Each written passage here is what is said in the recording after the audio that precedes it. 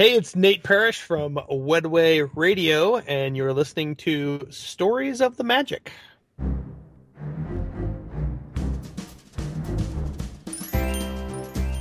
Welcome to Stories of the Magic, an unofficial Disney podcast, with your host, Randy Crane. Hear stories from Disney cast members, Imagineers, artists, and more, right here on Stories of the Magic.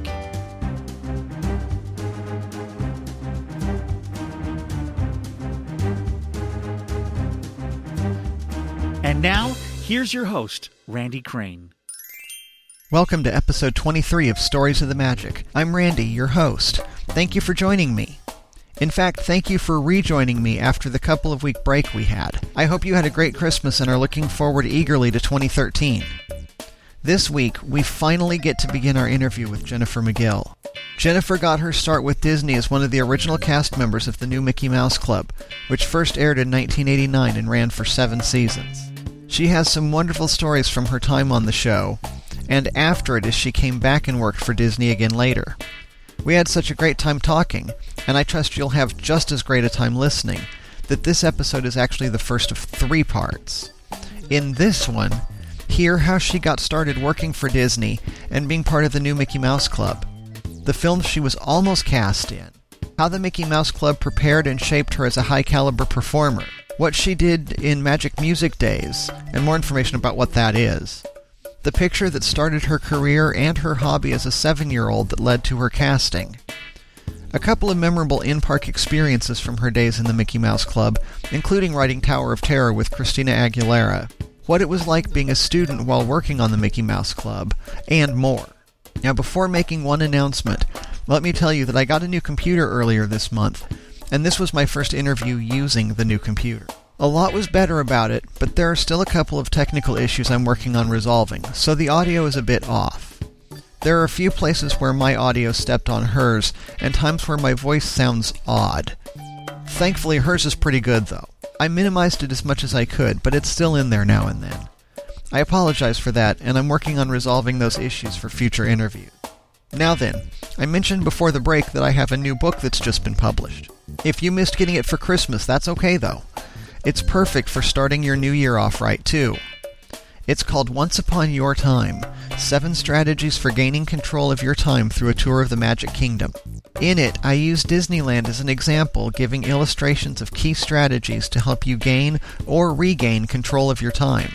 If you're a Disney fan, especially of Disneyland, and you're looking for some way to recapture time that seems to constantly slip away, you need this book. It's available as a paperback book, a Kindle book, and a PDF, depending on your preference. And through December 31st, 2012, it's on sale on Kindle for only 99 cents. Go to storiesofthemagic.com/time to find out how to get your copy today. Now, a brief word from a fellow podcaster and friend, and then it's time to turn the page and start this story. Have you ever experienced uncontrollable bouts of geekdom? If so, the Anomaly podcast may be right for you. In clinical studies, Anomaly's interviews, convention reports, commentary on geek culture, games, sci-fi and fantasy television, literature, and film provided a feeling of fullness while promoting health for optimal geekiness. The Anomaly podcast is not suitable for all people. Only geekily active cool chicks with a healthy sense of humor should listen. Geekily active cool guys should listen too. Anomaly has resulted in sudden fits of squee. Broad smiles may appear without warning and could become permanent. The most common side effects of Anomaly are unconsciously joining in the Gamma Quadrant golf clap, out loud, at work, to the amusement of coworkers, and attempting to interject opinions aloud to hosts who can't hear the listener. But in all cases, the benefits outweigh the risks. Ask your Anomaly if you're healthy enough for entertainment of this caliber. You don't need a doctor's messy handwriting to obtain a free subscription. Anomaly is available over the counter at Stitcher Radio and in the iTunes, Zune, and BlackBerry stores. You can also stream episodes of Anomaly and Anomaly Supplemental at anomalypodcast.com. That's ANOMALY podcast.com. Just one one-hour episode provides 24 hours of relief and never leaves a bad taste in your mouth. Music by JewelBeat.com. And now, this week's interview on Stories of the Magic.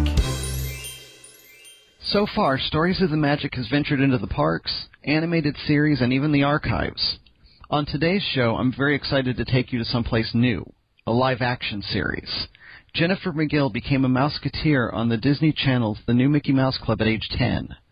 Jennifer's performed with diverse, talented individuals, including Christina Aguilera, Celine Dion, Ryan Gosling, Carmen, Donnie McClurkin, Boyz II Men, Alanis Morissette, Kerry Russell, Michael W. Smith, Britney Spears, Justin Timberlake, and Vanessa Williams over her 25-year career.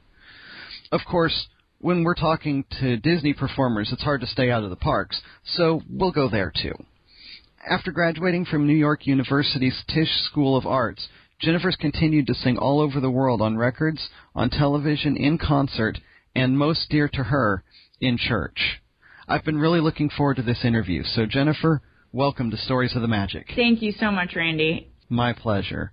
As we get started here, tell me a little bit about how you got started working for Disney and what you did for them. Well, I first, like you said, I began when I was 10 years old singing professionally, and that was because Blue Wave Productions hired me to be a part of the cast of the new Mickey Mouse Club that was going to be the first show taped on new MGM Studios property as it was being still constructed before its grand opening.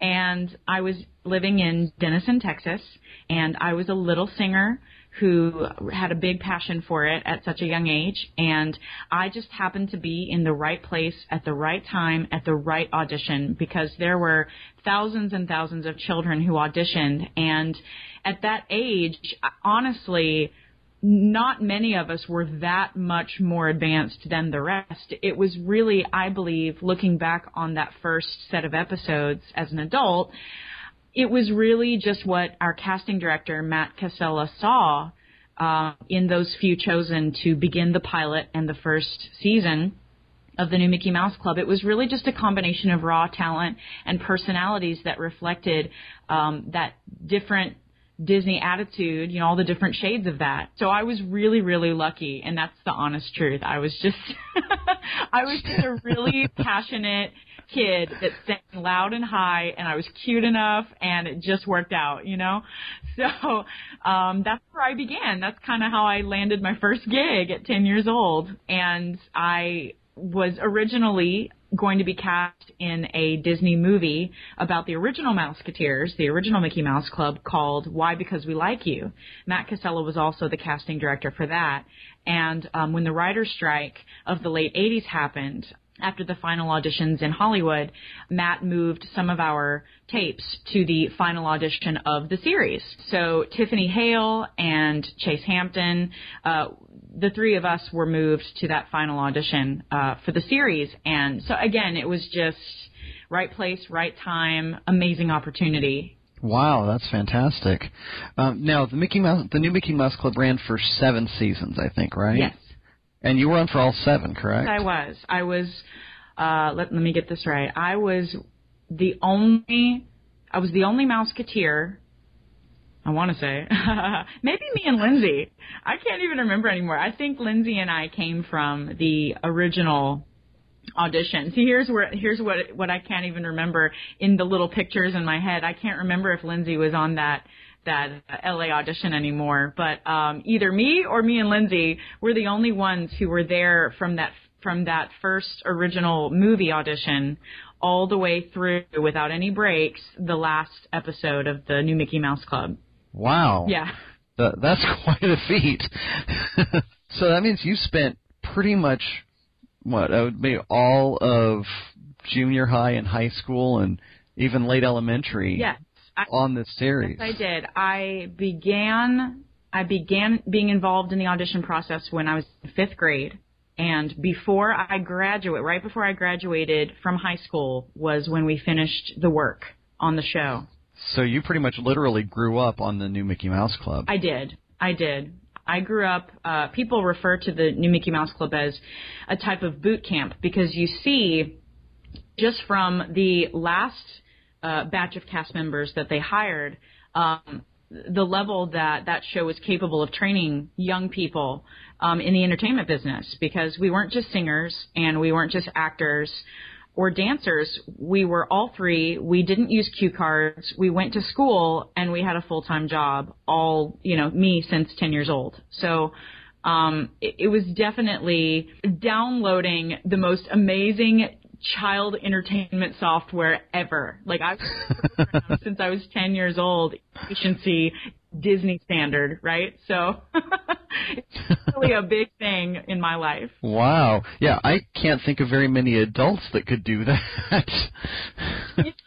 You're more adaptable when you're younger. So it was a good time to get into that, I think. Sounds like it. Now, is the New Mickey Mouse Club all that you did for Disney, or did you go on to do any other things after that? Well, after college in New York, I went back to Orlando to be close to my family. So Orlando, Florida became my home for many years, and it just so happened, again, I was in the right place at the right time. An extracurricular event of Disney, made up of Disney cast members, they were very, very much in dire need of someone to sing Aida, the role of Aida, in one of their benefit concerts.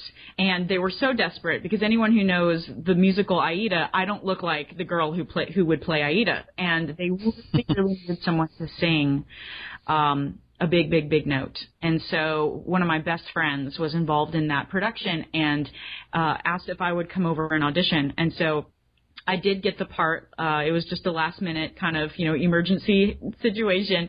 And based on that performance, I was invited to audition for some roles at Walt Disney World. And this was the first time that I was actually, even though I had a cast member ID and a silver pass during my teen years on the New Mickey Mouse Club, I had never worked as an actual cast member in the park, performing a rotation of shows the same every day for tourists, right? For all of the parks and all the patrons and all the family members. That was the first time being hired as an adult to perform in American Vibe, which was an a cappella group housed in the American Adventure Pavilion. And we were the pre-show to the Voices of Liberty. And it was just an a cappella group who sang top 40s American written songs. And it was a wonderful, wonderful group, and I eventually became a full-time cast member of that. And that sprouted into joining the cast of Tarzan Rocks at Animal Kingdom. And I also became a clinician for Disney's Magic Music Days, where I helped educate young high schoolers, sometimes middle schoolers, how to read music, how to interpret the dynamics of a score, how to record it, how to put choreography to it, all in a matter of just a few hours. And so I pretty much held them to the standards that I was held to when I was their age through those classes. So, and we sang many great events as well. Just, you get hired as an individual singer as well for special corporate events and to sing on different tracks that get played just seasonally throughout the park. So it really opened up a whole new world of entertainment in kind of a scene, an environment that I used to work in as a child. So it was really, really amazing to be able to say that I had started my career at 10 in MGM Studios, and I went on to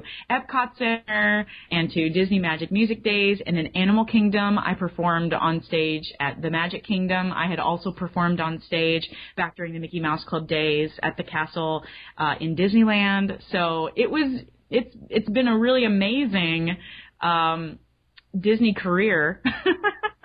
Wow, that's quite a varied career, even just there at Walt Disney World.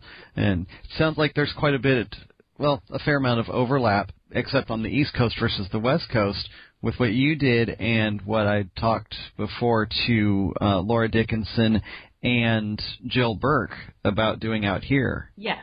Very interesting. Thank you for going through a little bit more detail about what the Magic Music Days and being a clinician for that is, too. I didn't really get a chance to go into that with Jill, so I appreciate hearing more of what was involved in that. Sure, yeah. It's a wonderful thing that, it translates very well between, since 2000, I've been a private vocal coach, and they really go hand in hand. It's the same idea of, this is the music at hand that we must learn. Let us all learn it. Okay, great. Now let's polish it. Okay, great. Now let's record it. Okay, great. Now let's get it ready for performance, for live performance, and then let's record that. It's almost exactly what I used to do on the Mickey Mouse Club, more of a speedy nature, but it was wonderful to have those kids learn so quickly and to understand how you can produce something and polish it in Disney fashion with so little time if you have the right tools. And so it was a joy to help give them even more tools. Absolutely. It sounds like it. And who wouldn't want to learn in an environment like that to do something that's entertaining and performing, I would think. So do you have an idea how long in total then that you worked for Disney? And it was 7 years on Mickey Mouse Club, and then how long in the parks, et cetera? I would say I probably got into being a cast member again in 2003.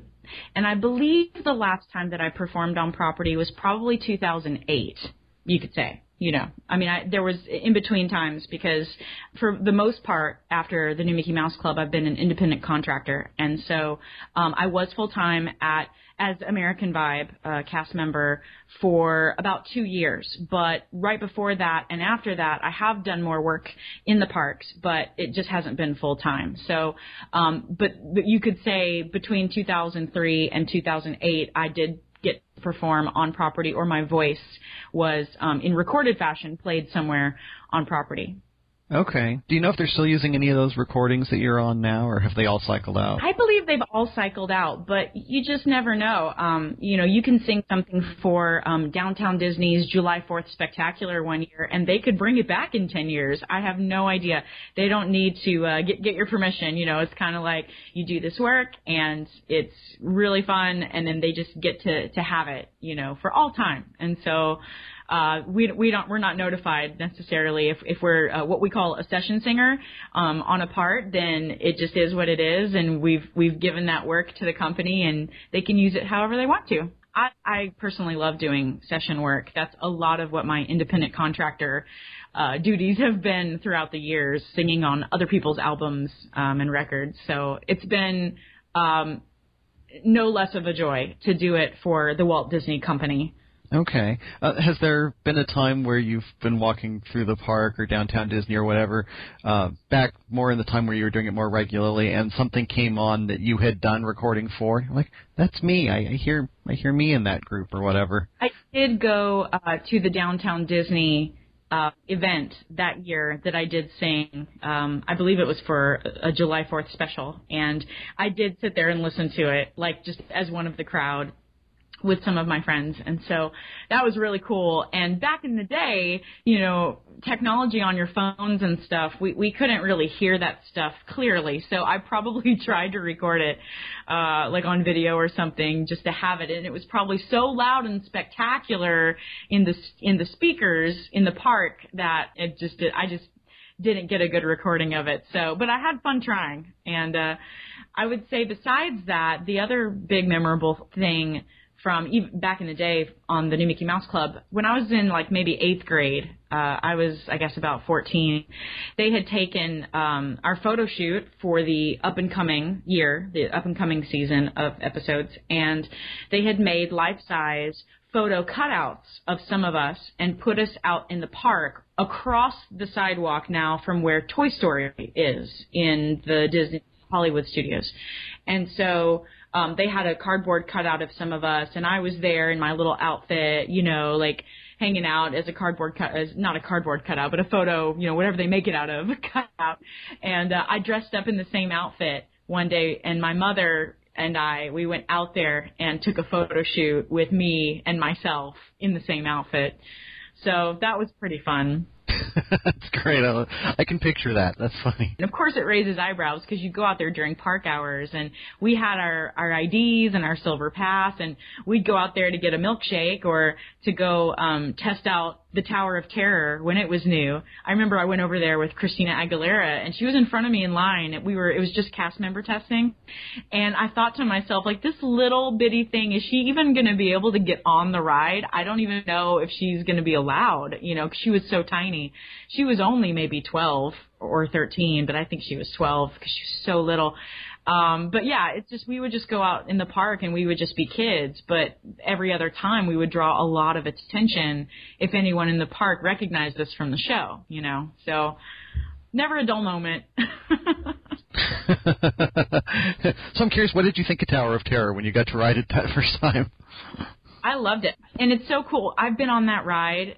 Randy, seriously, I have probably ridden that ride more than any other one, I think, on Disney property. Maybe besides attending Food Rocks back in the day when it was happening, because I loved that show. But me and one of my best friends, Rusty, we were both park employees for around the same time, and so we would go just ride it over and over and over again and try to find new ways to entertain ourselves on the ride, because at the time he was way bigger than me, and so he would try to pooch out his stomach as far as he could, so that the protector, like the bar that keeps you from falling out of the ride, was really loose on me.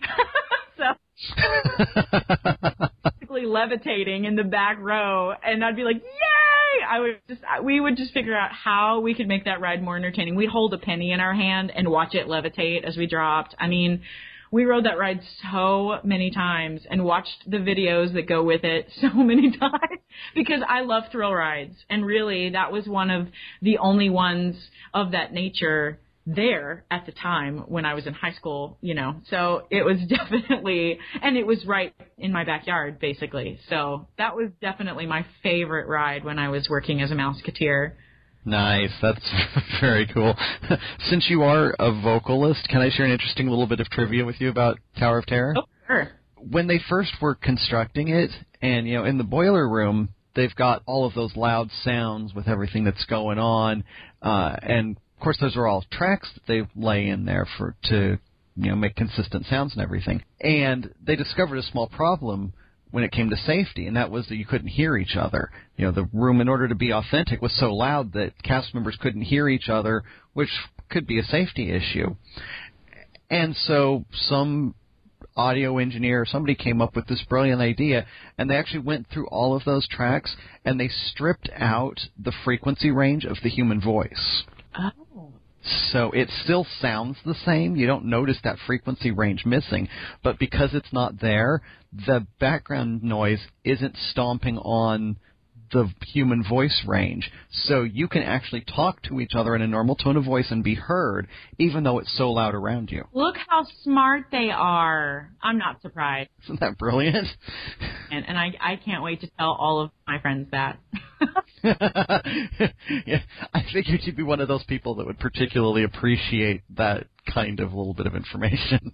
Definitely appreciate safety, so I'm really glad they figured that out, because I never noticed. I love the ambiance, especially, like, I'm one of those people who would love to explore the lobby of the Tower of Terror, beyond the gates and the ropes and stuff. I would love to just go, look at all of it, because basically you have a team of designers who made this lobby and such as if people have left it this way, left the building abruptly, and I just want to go through that whole place and see all the faux dust covered props and the pages and what the writing has on it, or if someone maybe left a lollipop on the mantle, or what's in the fireplace, or anything. I just would love to just comb through that lobby, because I love that kind of design, just slightly creepy.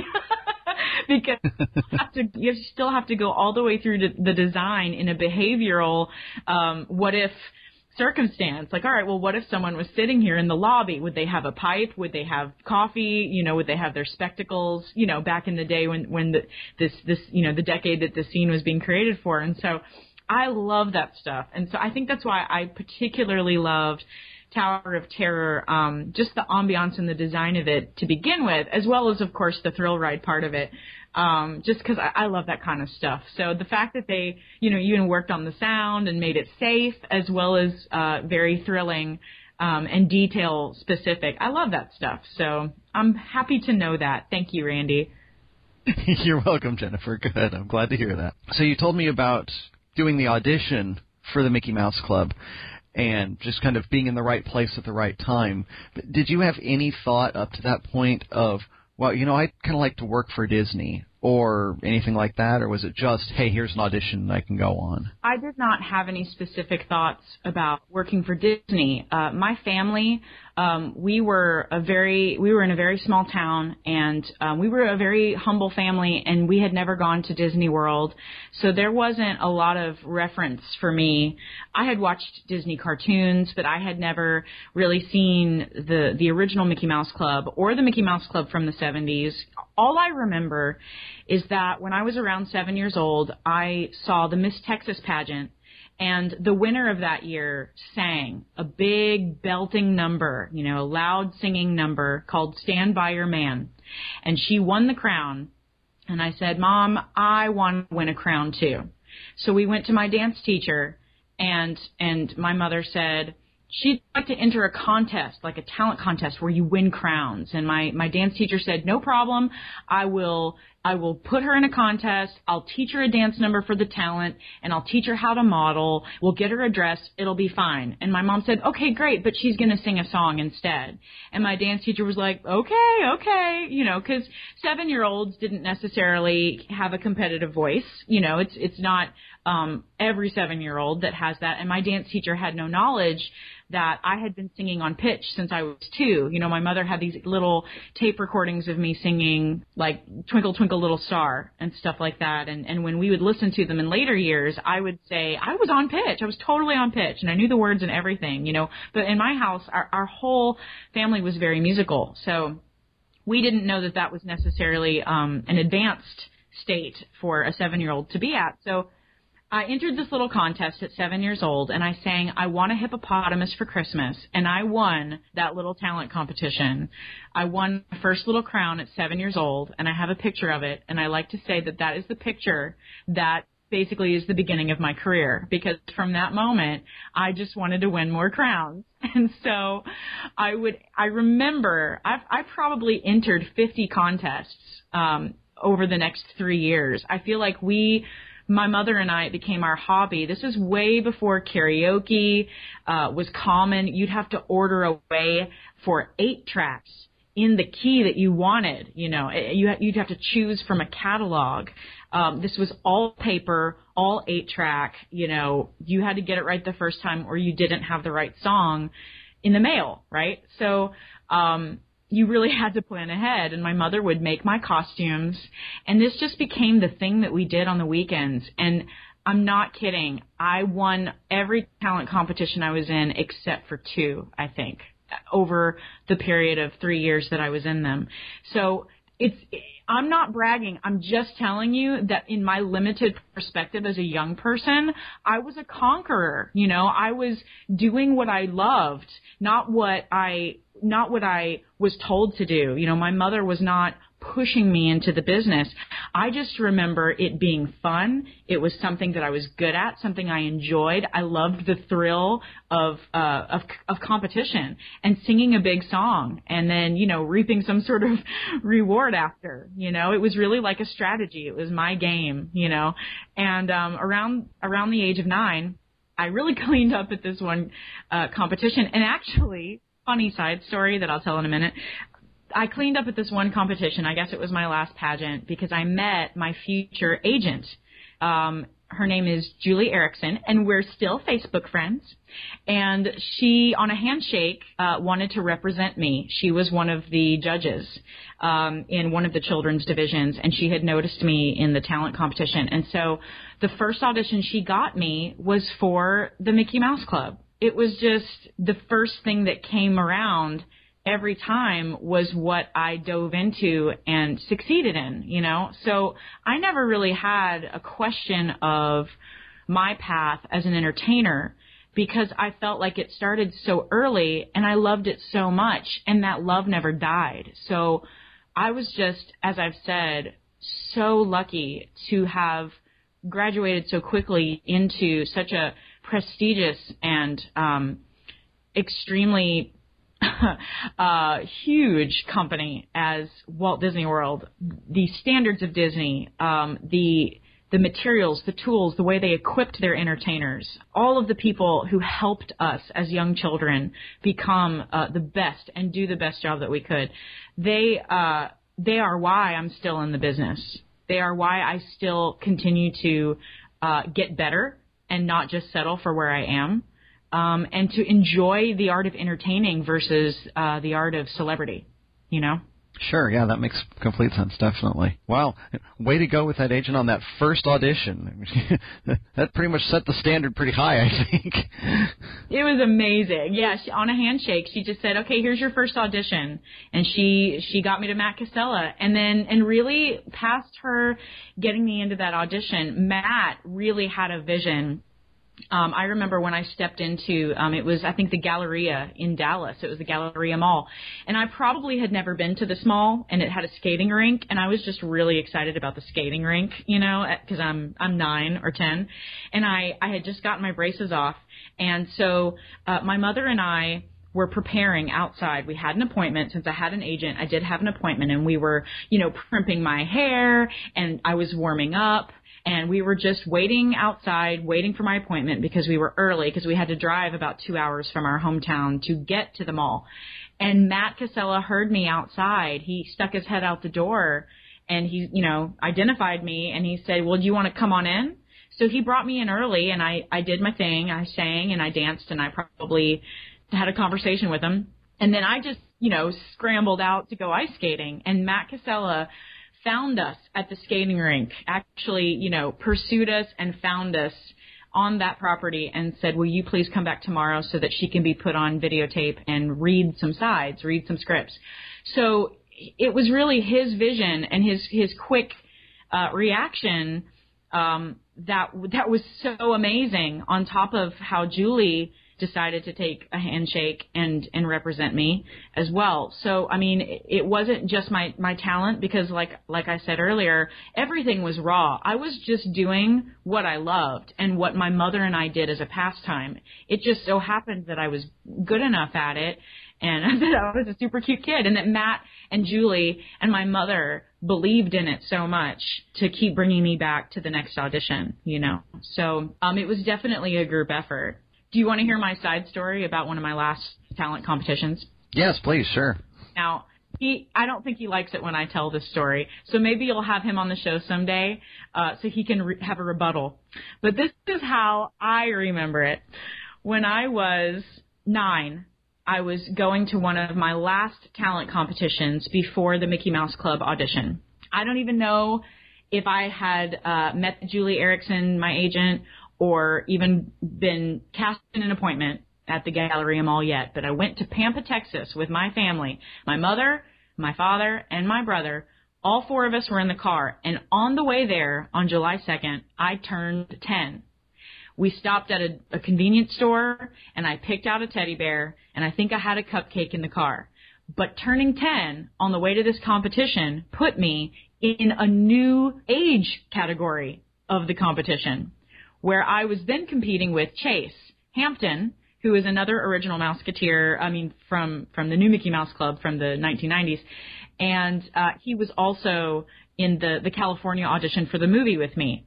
But that was all after this. I met him at this Pampa competition, Pampa, Texas, and he was one of the oldest in the age group, and I was the very youngest, having just turned 10. I won that competition. And he was psyching me out the whole time, and I think he tells it like I was psyching him out. But honestly, Randy, I don't think I even knew what that word meant. I don't even know if I could have done that. But he was a dancer as well, and I was, all the different songs that I did, they were all singing only, really. And Chase was at that age way better. I've seen footage as an adult, and he was killing it, you know, and I was just singing really loud, right? But that was my one thing that I was doing. But I remember he was like, wow, I'm really glad that I'm not singing in my final competition performance, because those microphones, they sound like they're cutting in and out. And And I was like, wow, that's kind of a mean kid. And then I meet him, and now we're great friends because, you know, we were just all kids doing our thing back then. But that's my first memory of Chase Hampton is, A, that he was, you know, he was playing a big game, but B, I beat him. And then, of course, you know, then we went on the audition for the Mickey Mouse Club. We met again, and then we were in the original cast, and he went out to do the party, and then he came back and was one of the co-hosts in the final season 7. So, I mean, and we're friends today. Like, he's a dear, dear man, and I love him very much. So, it's just been a really funny story to tell because I just think he completely disagrees with me, and it just makes me laugh. That's good. I love that story. Yeah, I'll definitely have to have him on and get his side of that. Yeah, it'll get his feathers ruffled. It makes me laugh. But he's like my brother. Obviously, you know, he can't get too mad at me for telling my little truth from when I just turned 10. But I just thought that was hilarious. I turned 10 and then I completely take over. Again, Randy, it's like, that's just what I did. I came and I conquered. Right? Because even today, the style of singing that I do, it is more aggressive, and I don't come to conquer anymore. I don't get out there to be better than anybody else. But at such a young age, you know, it's like any sport. That was my sport, you know, and I went out there to win. So definitely got it out of my system back in the day. You know, that leads me to an interesting little side question. At least I hope it's going to be an interesting question. You said that you used to go out and do that, and you don't have that same kind of going out to conquer and be the best all the time anymore. What changed from then to now? Did you just get it out of your system, or did something else change? I think that, like I said, like any sport, when you show up at a sports event to win, right, that's the object of the sports event, to win. But I'm not in competitions anymore, you know? I mean, I go to auditions, and I coach people to go to auditions. And I say, you are not in competition with anybody else. You're in competition with the best that you can do. If you're not giving your best, then, you know, you're not doing your best, because the game is different now. You know, as an adult, I believe, and this is just how I've developed over time, I believe that it's useless to worry about stuff that I have no control over. I have no control over how other people use their talents, how they behave, what they bring to the table, how they spend their time cultivating their gifts or not, you know, or tearing other people down for that matter. So for me, what is useful and what does make entertainment still such a pleasure to be a part of these days, and what makes me the most happy, is to keep myself in check, make sure I've warmed up, make sure I love what I'm doing, make sure I know that it's the best that I can do, that I'm not just phoning something in. And if I make sure that I've brought all that I can to a project or an audition, and keep the competition idea out of it when it's inappropriate, I actually have a very full experience, even if I don't get a part. Because if you look at it from, I mean, any entertainer will tell you that even if you have a full-time job, in the entertainment world, you know, the show always ends. There's always going to be a time of transition, no matter what age you are. And you've interviewed people who are extremely, they're legends in the Disney community, but there's always that next job after, you know, maybe the one that made them a legend. There's always a next thing that you go on and do, and it's not necessarily because you have to. Sometimes it's like, oh, this next project came up and it's wonderful and I want to, right? It's not necessarily a tragedy to move on to another job, but it's an inevitable idea that we have to prepare for something new, and we have to get better, and we have to stay strong. So for me, there's really no other option anymore that's healthy other than the mentality and the behavior that I just described to you in my business. That makes sense. That's a great perspective, and the maturity that came with that perspective, or that brought that perspective, is, I think, really important for people to remember, because even if you're not an entertainer, we all have those periods of transition, I think. And you know, we all have that opportunity to go out and do our best every day and not necessarily make it a competition. So having the entertainer perspective coming into that approach, I think, is a really healthy one and a really valuable one for people in entertainment or not to bear in mind. Thank you. And I did have to fight for it. You know, everyone has their bad days and their bad years. You know, the reason why I believe so strongly in this is because I've done it other ways, you know, and I just know that if you do put your energy and your effort into being prepared, into being equipped, into developing, and never assuming that you have the upper hand, but that you've done everything that you possibly can, of course, to be the best that you can be, you're already competitive. You know what I'm saying? The competition's already there. And so don't treat it like a competition, but just, I'm just going to do what I do. Then that's your reputation right there. And that's what I've, strived for all these years, to really have a positive yet strong reputation in the business. Sure, absolutely. Okay, now I'm curious whether this is going to be a difficult question to answer from the Mickey Mouse Club perspective. So you can take this from then or when you were working in the parks, or you can even answer in both parts. But when was the first time you remember thinking, I'm doing something really special? This is a really cool thing that I'm doing.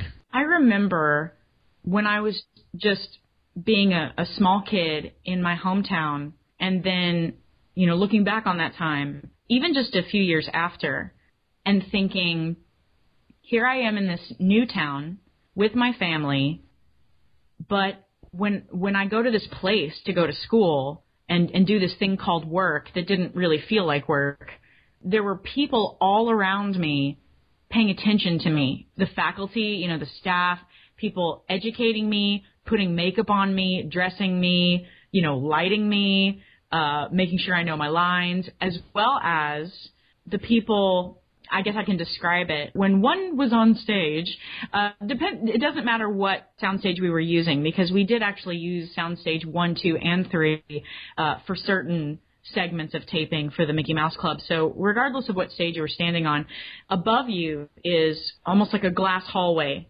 And it used to be a part of the backstage tour where visitors could walk through the hallway and those windows of glass and look down into the sound stages, as well as look through a big window into our recording studios where we would do all of our music. We had one recording studio that I actually had the pleasure of visiting earlier this year, again in May. It was like a Foley stage. It was originally built so that it could provide sound effects like different textures of ground you could walk on. Like they had all these covered floorings that if you opened the lids, it would be gravel or sand, and people can record stepping on those different grounds, and you can overlay that, of course, into films at the time and stuff, whatever they needed.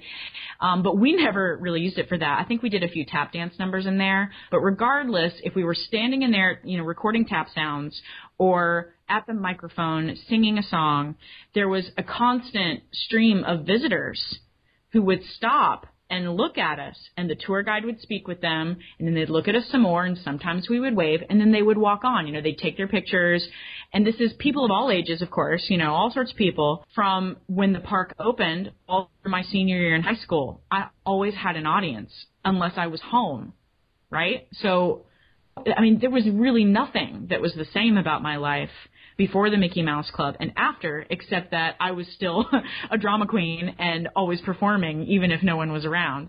But I was being paid so much attention, and all of us collectively were just the center of this world, this new world at M&M Studios. So I just feel like it was just so impactful, and you don't really, recover is not the right word. You never really experience that again. The ones that have gone on to be more famous and the ones that have, more of the quote unquote normal life as well, that maybe don't get on stage in front of big audiences anymore, in any capacity, that particular combination of being a kid, working with adults, working with children, going to school, getting projects done, but then also having a constant revolving audience at all times watching you on the stages and in the studios. I don't really know of any other group of children who had to go through that. And so it's definitely, there's only about 40 of us, if that, in all the world that did that. And so I call it the fishbowl experience. Was it difficult to transition from the end of that into a time where you weren't constantly surrounded by that attention? Not for me. It was not difficult to transition into young adulthood, I guess. because I had a lot of forward thinking at the time when we found out that season 7 was our last season. I had already been accepted into New York University's Tisch School of the Arts, early decision. And so as a junior in high school, I already knew what my future could be. And so I had a whole new world to look forward to. Honestly, I had already chosen New York University. I knew that that's where I wanted to go because I really wanted to explore how Broadway, how that production goes. You know, I'd been on this whole television thing basically for over half of my life. I felt like just this performance, live television, just all of that kind of stage to TV stuff. And I really wanted to see what musical theater, live theater, and the technique that goes with that really was all about, and just be able to study. This was the first time I was going to be able to just go to school since I was 9 years old. So I was really looking forward to actually the downsizing of my responsibilities going to New York University for 4 years. Sure. It was completely different. You know, it's a lot of work, but it was definitely different because I didn't have the constant revolving audience. My mother always said that I would go through about a 2-week mourning period after the wrap of each season. It was kind of my personal transition time, and then I'd be fine. And I really feel that I've just kind of kept that consistent adaptability and flexibility in my life all of these years, probably because of that time of transition. I moved from Texas to Florida. My whole family, all 4 of us, we moved together. We set up a whole new life in Orlando, Florida. And then our schedules would always change. I would be working and then I wouldn't be. And then there'd be maybe we'd lose a few Mouseketeers, we'd gain a few Mouseketeers, and we'd start all over again. And then we would wrap that season. And then I'd go back to regular school and go to school all day like other kids did and try to be in a musical or try to be in the Shakespeare competition, and try to do a science project. And then I'd go back and work and go to school again with some new people and some old cast members, and then we'd wrap again. I mean, it was constantly changing. I remember my junior year in high school. I guess it's established in general as the hardest, studious year of everyone's high school career because of you're studying for all the tests that are coming up and you're trying to get your GPA up for college. And I remember I had so much work on my plate. I didn't dress up at all because everyone had seen me in 9th and 10th grade with all my Mickey Mouse Club clothes because they let you, buy them for really inexpensive, kind of like a garage sale. And so you wear all your amazing outfits from the show, or at least I did, to school. And then junior year, I was just in basic T-shirt and jeans, probably some Converse, long hair. I was a little bit of a hippie and I had my backpack, right? And then, so I'd be in my books, and then I would leave on Thursday night, fly out to a military base, go do, a piece of our USO tour in conjunction with promoting the MMC album. I'd go sing Hanging On for Dear Life and dance around and do these songs and then fly back. Like we were in Scotland and then England, Iceland was kind of the coolest thing ever, and Germany. And then I'd fly back on the red eye, get my report done, and a limo would take me with a McMuffin in my hand Monday morning to high school where I'd turn in my paper. And I'd start the week all over again. Crazy schedule. So, yeah. College was kind of easier in one way. It was a relief, People still knew who I was, but thankfully, really, I've always been blessed with friends who, no matter how we first met, whether they were fans in the beginning or it wasn't a big deal or anywhere in between that, all of my friends who have stayed very close with me through the years have always, from time to time, said, I forget that you're Jennifer McGill. I forget. I just see you as Jen or whatever. And so I love it that regardless of maybe that rotating audience during the time that show was ultimately popular, regardless of who was watching me in real life, not at MGM Studios, but just on the street or in my classroom, I didn't really have a paranoia about it whatsoever. I took it in stride and I just hung out with who I liked, and it really all just worked out. So I just really think I was really okay with transition. I've really been blessed. I still love to travel and work. Most of my vacations are actually jobs still. Let your light shine, shine, shine. Let your light shine. No matter where you are, from the west to east, you got a treasure inside.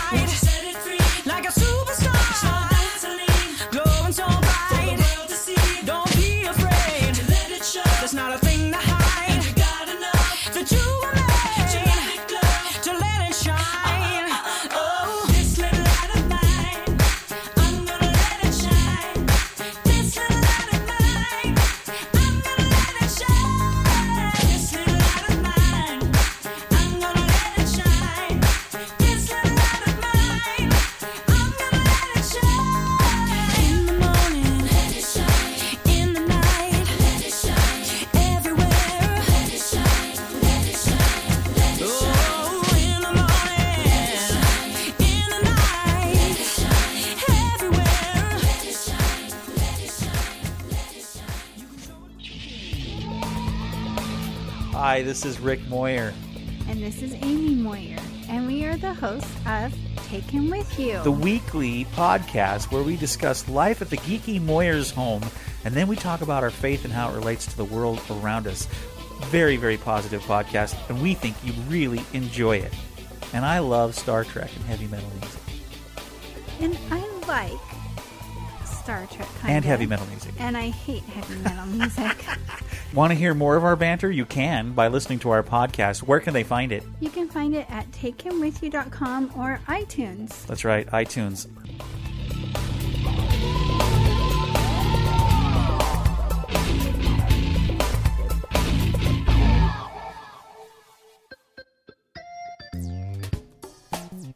That brings us to the end of this week's show. A very special thank you to Jennifer McGill for being my guest, and to you for listening. Be sure to come back next week for part 2.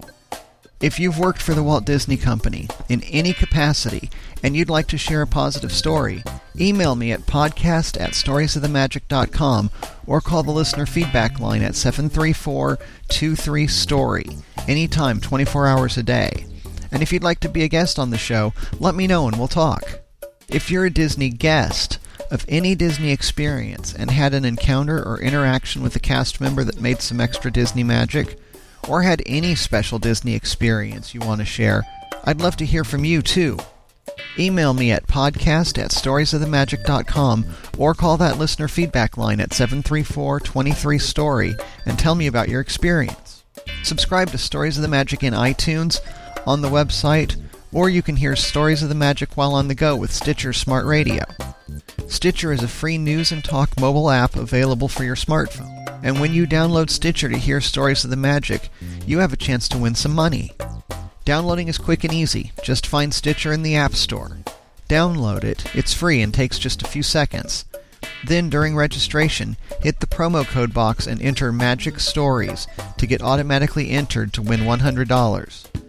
The latest episode of the show will be waiting for you in your favorites, and you'll get access to lots of other amazing shows too.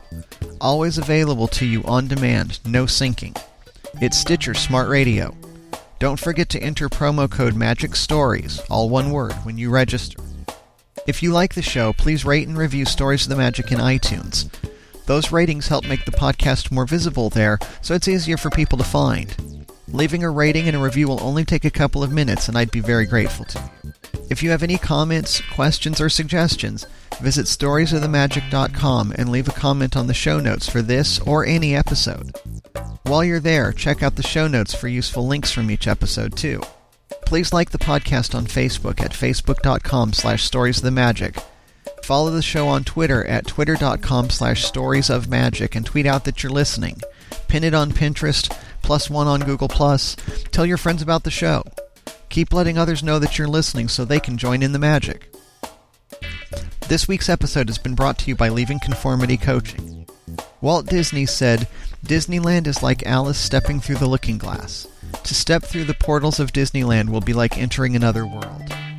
Entering Disneyland is like stepping into another world full of magic, wonder, and impossible dreams that come true. In the same way, working with me as your coach will enable you to step into a life unlike anything you may have thought possible. One that is full of promise, joy, and passion. Not always easy, but always an adventure." To find out more about Leaving Conformity Coaching and how I can help you, access some free resources, and read my blog, visit leavingconformitycoaching.com/stories. Finally, I'd like to close with a reminder about my new book, Once Upon Your Time, 7 Strategies for Gaining Control of Your Time Through a Tour of the Magic Kingdom. In this busy time of year, and looking ahead to 2013, this short book may be the tool you need to make 2013 your best year ever. And through December 31st, 2012, you can get it on Kindle for only 99 cents. That's an offer that's hard to pass up, so go to storiesofthemagic.com/time to find out how to get your copy today. Thank you for joining me for this episode of Stories of the Magic. There will be other days and other stories, and this tale continues next time. You've been listening to Stories of the Magic with Randy Crane. If you have feedback, want to share a story of your own, or even be a guest on the show, write to Randy at podcast@storiesofthemagic.com or call our listener feedback line 734-23-STORY. And don't forget to visit the website storiesofthemagic.com for show notes from this and every episode and to leave your comments. Thank you so much for listening. And remember, live your dreams and make the magic in your world.